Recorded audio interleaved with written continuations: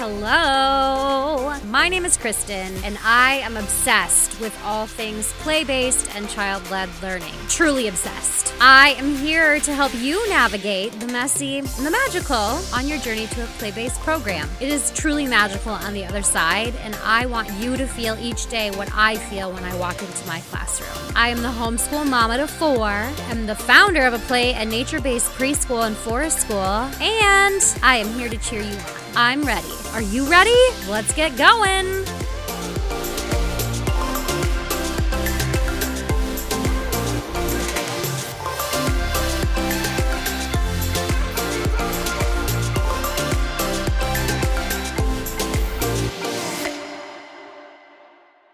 Hello, everybody. I am here today with Laura from Little Stories That Stick. And I think that's your name on Instagram, correct?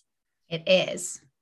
So Laura from Little Stories That Stick, I want you to introduce yourself a little bit. Tell everybody what you do.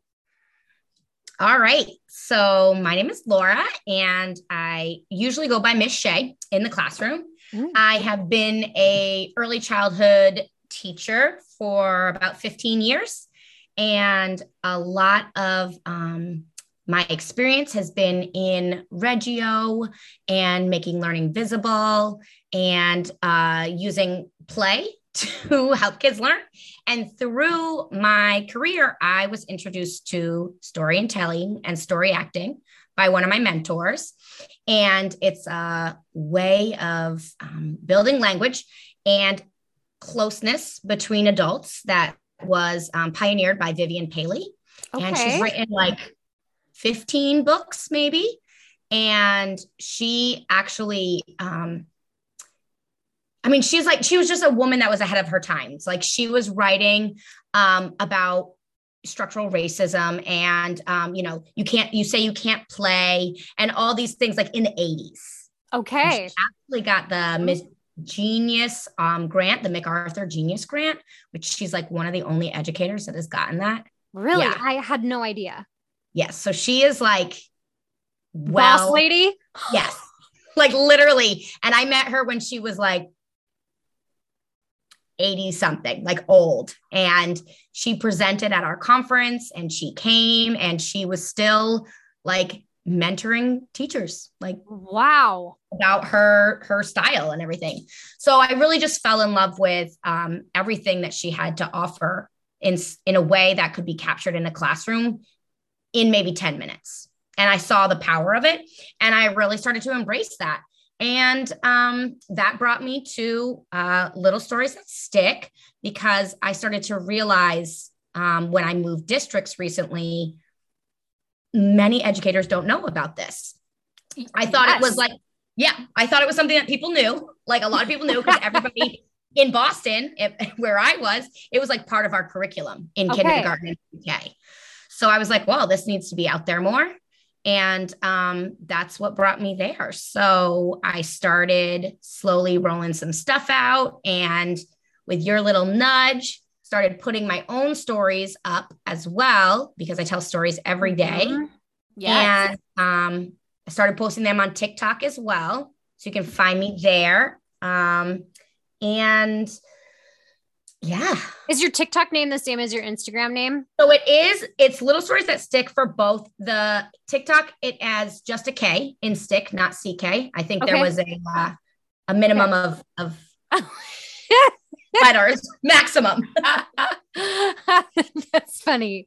Yeah. And there are dots in between each word. So it's like little dot stories dot that dot stick.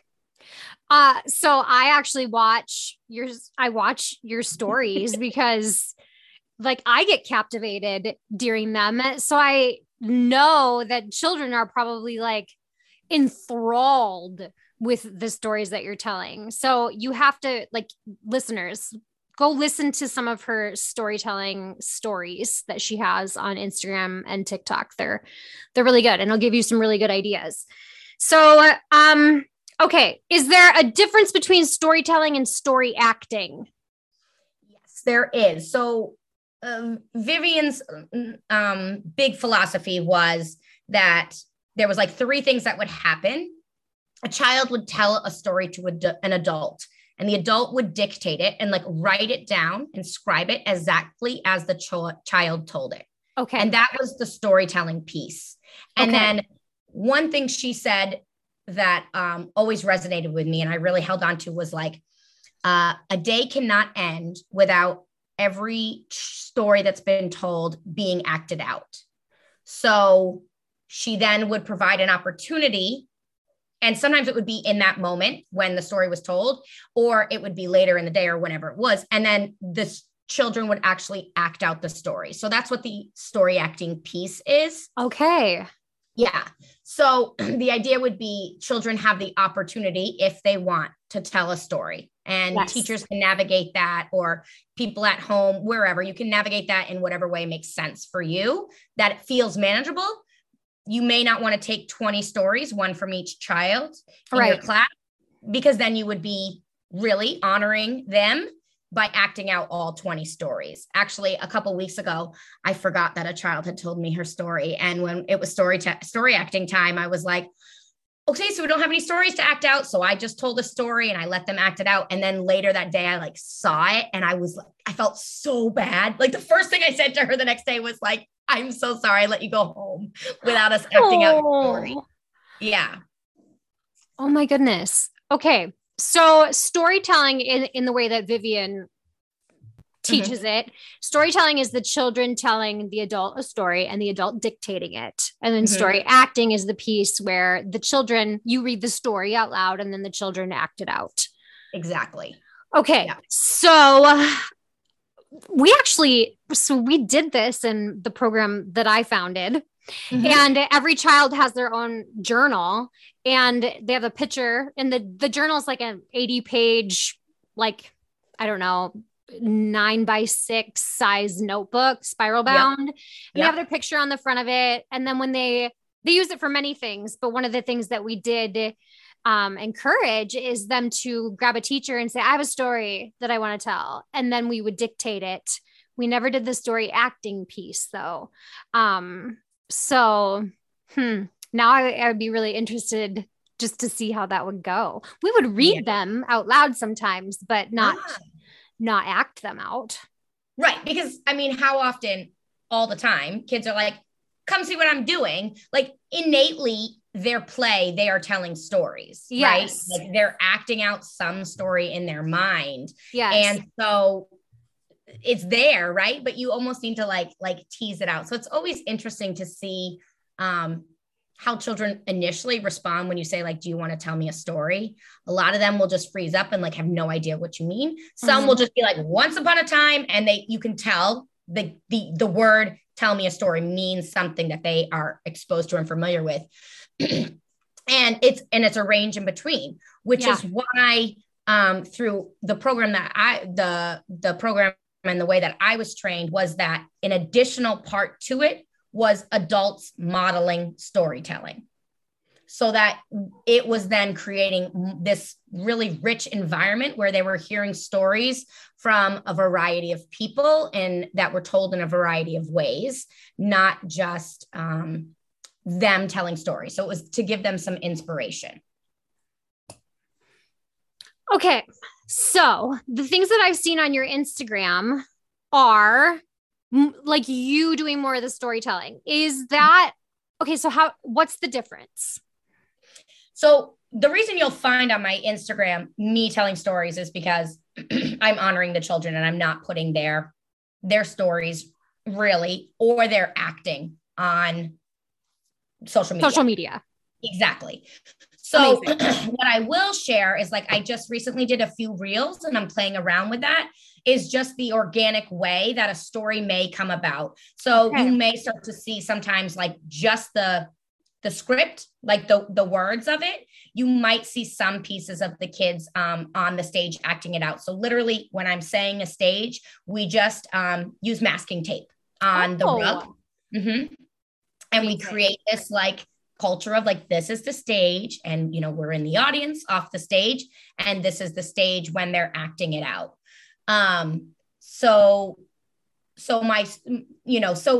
It's that fine line between like, I would love to share more in ways that I could of what the children are actually bringing to it, but it's not as easy in that way. So so you'll sometimes see their stories and maybe pieces of how they're acting it out. Or recently, my afternoon group has been instead actually just telling stories about what they are doing during their play. So it was like, I'm getting the red paint and I'm mixing it with the paintbrush, and now I'm putting it on the paper, literally narrating what her play was. And then we acted it out later. And like, she was her and another kid was the paper and another kid was the paintbrush. And they just like pretended to be, inanimate. Yeah, they can totally be inanimate objects. They can be animals. They can be each other. It gets really fun when they realize that they can put other children that they know in their stories, and they start to then act out as each other. Can be really cool to see. Oh my gosh, that sounds so sweet. Like, I wish I could be a fly on the wall. I mean, we do get to see pieces of it. It's fascinating to me anyway, but to be able to see the children come up with those things and just the progression over time. Because even when we did story, like when they would tell us stories, it was so fun to go back and look. Like my little guy, he was in preschool for 3 years. And so his stories started out as like, the dog ran, the end. And then they would get much more in depth and full of like descriptive words. And there was like a beginning, a middle, and an end. And it was really cool to see that progression over time. Do you get to, like, and if do you have your students for more than 1 year, or do you only have them for 1 year? So in my previous position, I only had all my students for 1 year. Now I'm in a pre-K where some of mine will, they'll roll over and they'll be with me. Yeah. And even still, like, I would literally day one, like I would tell a story, especially with my kindergartners. And I'd be like, anybody want to tell me a story? So some children were telling stories in September through June. And I would keep them all in a binder for each child.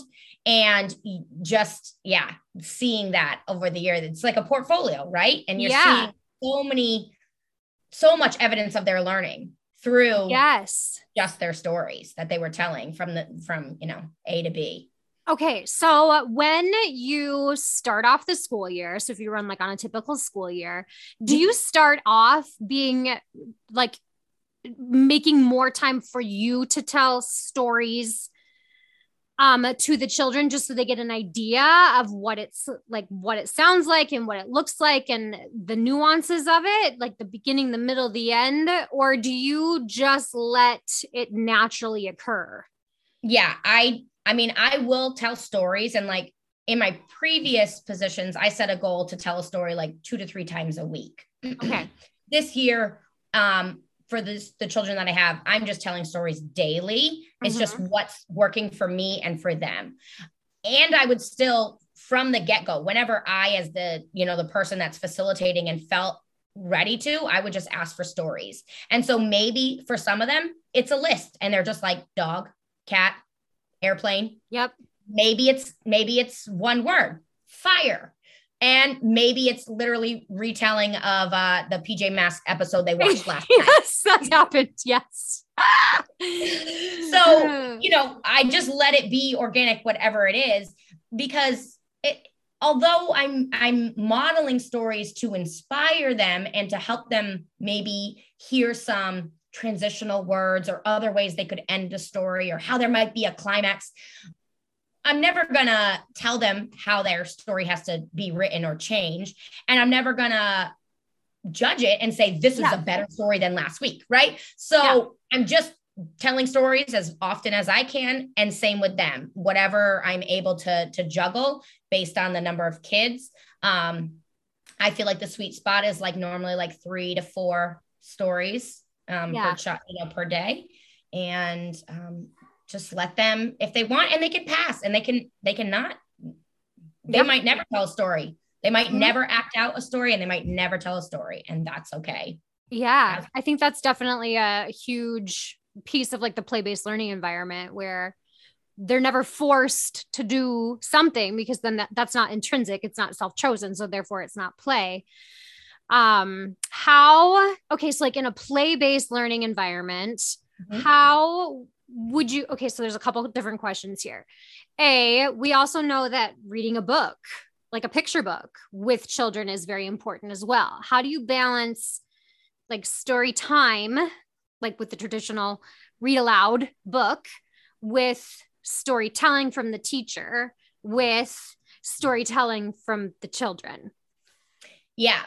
So I mean, if you think about it, storytelling from the adult can happen at any time. A transition, a meal, when you're outside, like with 3 kids, like, oh, did I ever tell you this one time that I came across an ant and whatever it might be. It could also be more formal where it's a time where you're gathered on the rug and you start telling a story and other kids come join. So I feel like, and a lot of my stories, especially right now, are like 2 minutes, maybe 3 minutes max. Okay. Like a minute, like they can be quick. Because nice. what I'm looking for them as well, like I have a, wide ruled notebook that's, 8 by 12, and I'm skipping every other line when I'm writing their words. So their stories I'm expecting to be short as well. I mean, and there are the occasional stories, like if I tell, the 3 Billy Goats Gruff or the Little Red Hen, like some of those folk tales that just have more pieces, you could tell at different times. But really, the storytelling, I feel like you can fit in as a teacher in any way. And so that shouldn't overlap or take over, a book. What you could also do a lot of the times is like, there are some books that lend themselves to be acted out. So like We're Going on a Bear Hunt is a perfect book to read. And then or later you could act it out. Or even, even Brown Bear, like they just can come on and be the animals. So you can really tie in the story acting and help them see that like books are also a story. They're just not an oral story. Yeah.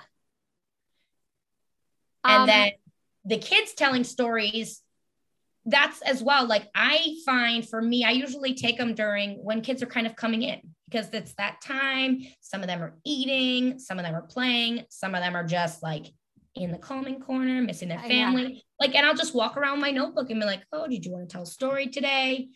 You could, you can find times that feel good for you of when you want to take it. And it, for me, it's best when it's a one-on-one personal thing, because it's undivided attention for that child. You're modeling so many things as you're writing it down, and you're intently listening to whatever it is they have to say. Yeah. What advice would you give to an early childhood educator that is finding themselves in a spot where they believe in play and they want that play-based learning piece in their program? However, they are maybe in a more traditional program where there's certain like expectations they have to meet, and routines and schedules and teacher directed activities.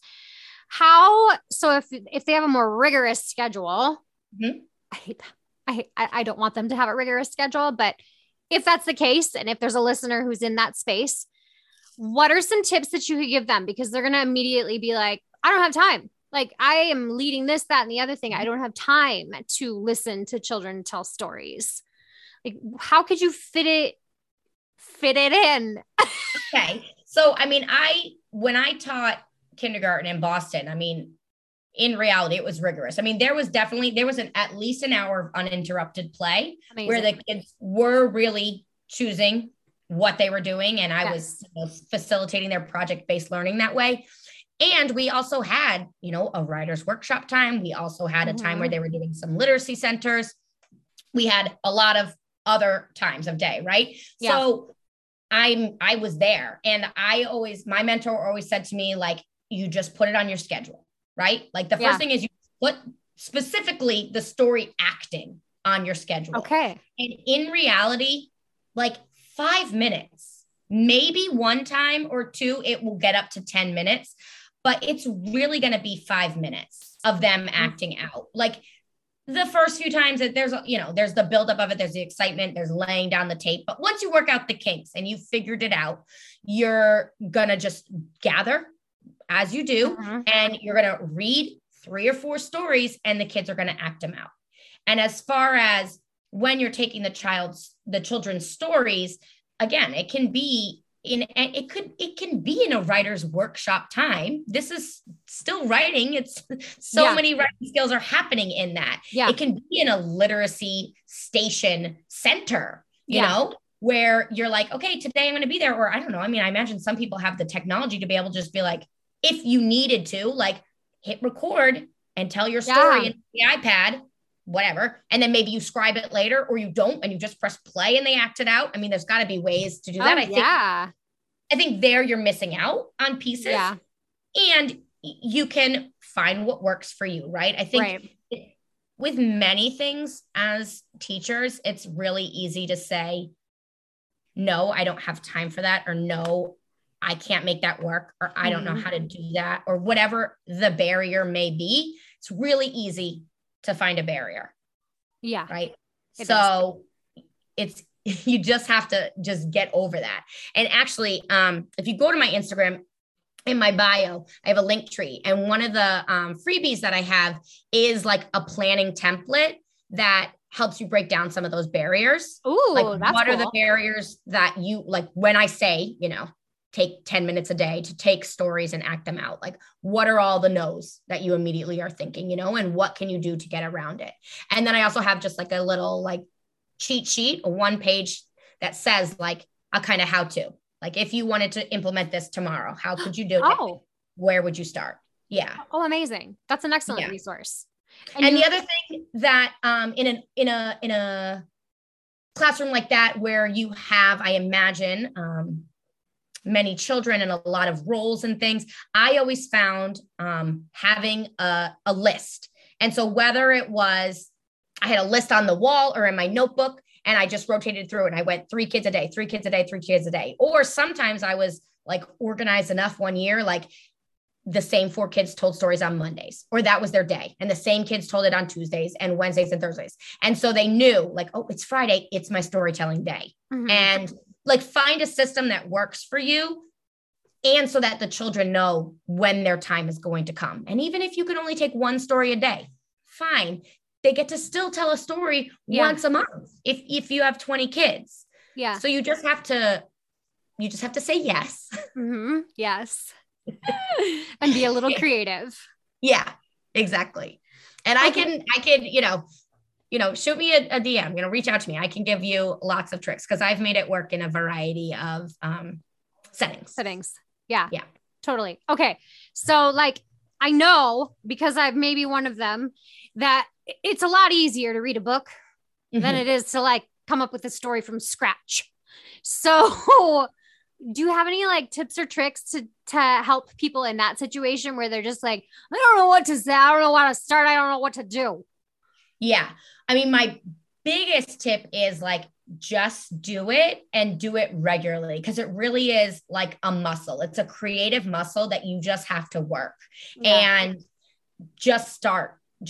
And the places to start can totally be telling stories that, like I said, folk tales or fables, telling stories from your life, personal narratives. Yes. And you can start to fudge on them, right? Like, kids aren't going to know if it's like truthful. Plus, you may choose like, this story doesn't sound as exciting. Let me make it more exciting. Yeah. Or you can tell a super mundane story and let them know, like, hey, you could just tell me a story about, like, I went home after work yesterday. I sat down, I had dinner with my family. I was so tired and I went to bed. Like, you can tell a story like that. It can, I think it's easy in our mind to think it has to be this thing, and it doesn't. Like, it's just a moment in time where you're just like engaging. And in storytelling, right, you're like changing your voice, just like with books, you're changing your voice. You're like drawing their attention in. You're like, and you can even be like, and what do you think is going to happen? That's right, they did. Like, you can just interject things like that. So that's like my biggest advice, is just start doing it. Yeah. The second thing is, I often will tell stories that I've read, like, as an adult. So like, I think I told you this once before, like, one of my defaults for my son, because I tell him stories every night as well, is to like tell the story of Dobby the elf in like different ways that he needs like a sock. Oh, like, so I just pieces of Harry Potter, and I just will like tell it. Right? It's like Laura fan fiction. Exactly, right? Like you like Star Wars, you like whatever, Anne of Green Gables, like whatever TV show you're watching, like you can retell that to your children. Like you can do that. So there's that. And I also have a freebie if you want like just something to like you said, just like you don't even know where to start. Yeah. And it's just like something you print out and put on a key ring and flip through. And they're just like, some of them are narratives and it's like, it was so scary the time that, or like it was, I was really embarrassed one day when, so it's just giving you like a story starter. Yeah. And then some of them are like characters. Like I think one of them was like a bubble that, wants to make friends with something, but is scared of heights. Like, I don't know. I just gave you some like really random thing. Yeah. To just like throw together because I think that innately early childhood educators, we are comedians. We are, we're always on the spot. Like we do have that ability to orally captivate people. We sing, even if we sing horribly, right? Like we do all the things to engage the children. So just assume you're going to be just as good as a storyteller once you start doing it. Oh, I love that advice. You will be. Yeah. Aw. No, I want to like tell my kid a story before bed tonight. Totally. I mean, and if you're like totally frozen, like I try to post in my stories every day, either the story I told my son or one of my classes. So listen to my story and then tell it the next day. Like whatever. Totally. I have one of my best memories from teaching in my program when I was a teacher in the program was when one day I was like, we were all outside and we have a big stage outside in our outdoor classroom and we were all sitting there and something had happened. I don't know what, but I was stalling and there was a huge water tower across the road. And I all of a sudden just started making up this story about these mermaids that live in the water tower across the road. And it like morphed into this huge thing. And it became part of like the culture of our classroom. And the story was handed down over the years. So even though that was like 7 years ago, some of the kids, like having siblings in the program, know about the mermaids in the water tower. So that's what the power of storytelling is. It's so powerful. And it brings brings groups together and it's beautiful. Yes, so, that's absolutely what it is, right? Like it is this community building experience between the children that are all there and they're experiencing it together. And so even right now, like I only started, I think I want to say in like December or January, like really telling a lot more stories to my students. And there's a couple that they ask for certain ones. Like they're like, can you tell me the shark story? Which was like a 1-minute story I just told. Or like I told a story about the kids one day coming into the classroom and all the lights were off and me and my TA were home sleeping. And like this one student asks for it like almost every day. He's like, tell the story when I came in and the lights were off. Oh, how fun is that? Yeah. Oh, I love it. Okay. I think I got most of my questions answered. Is there anything else that you think is important that you want to add? I mean, I think that if this hasn't sold you enough on why you should maybe try it out, and you're a little bit more hesitant and the benefits that you've heard don't sound well enough, I want you to think about this. The power of vocabulary development that could be happening, just the oral language and the sentence structure that they're using and you're modeling when you're writing their stories, how many concepts of print they're starting to notice, whether it's just like you wrote my name at the top or like, what does that say? Or they start noticing letters, whatever top it might bottom, be. left to right. Exactly. So many things of that. And you're building, naturally you're building their creativity or you're appreciating it. You're bringing it to a space. And there's so many social emotional things that are happening as well. when it's the story acting.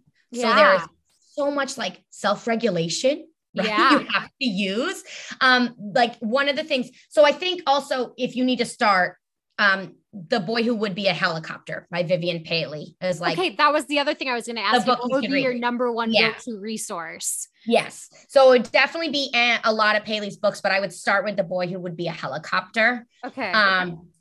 And there's also a book written by like one of Vivian Paley's, like, I would call her basically a protege. And she's a woman that I worked with that's actually in the UK. And she has this whole like thing out in the UK. But this one's called Princesses, Dragons, and Helicopter Stories.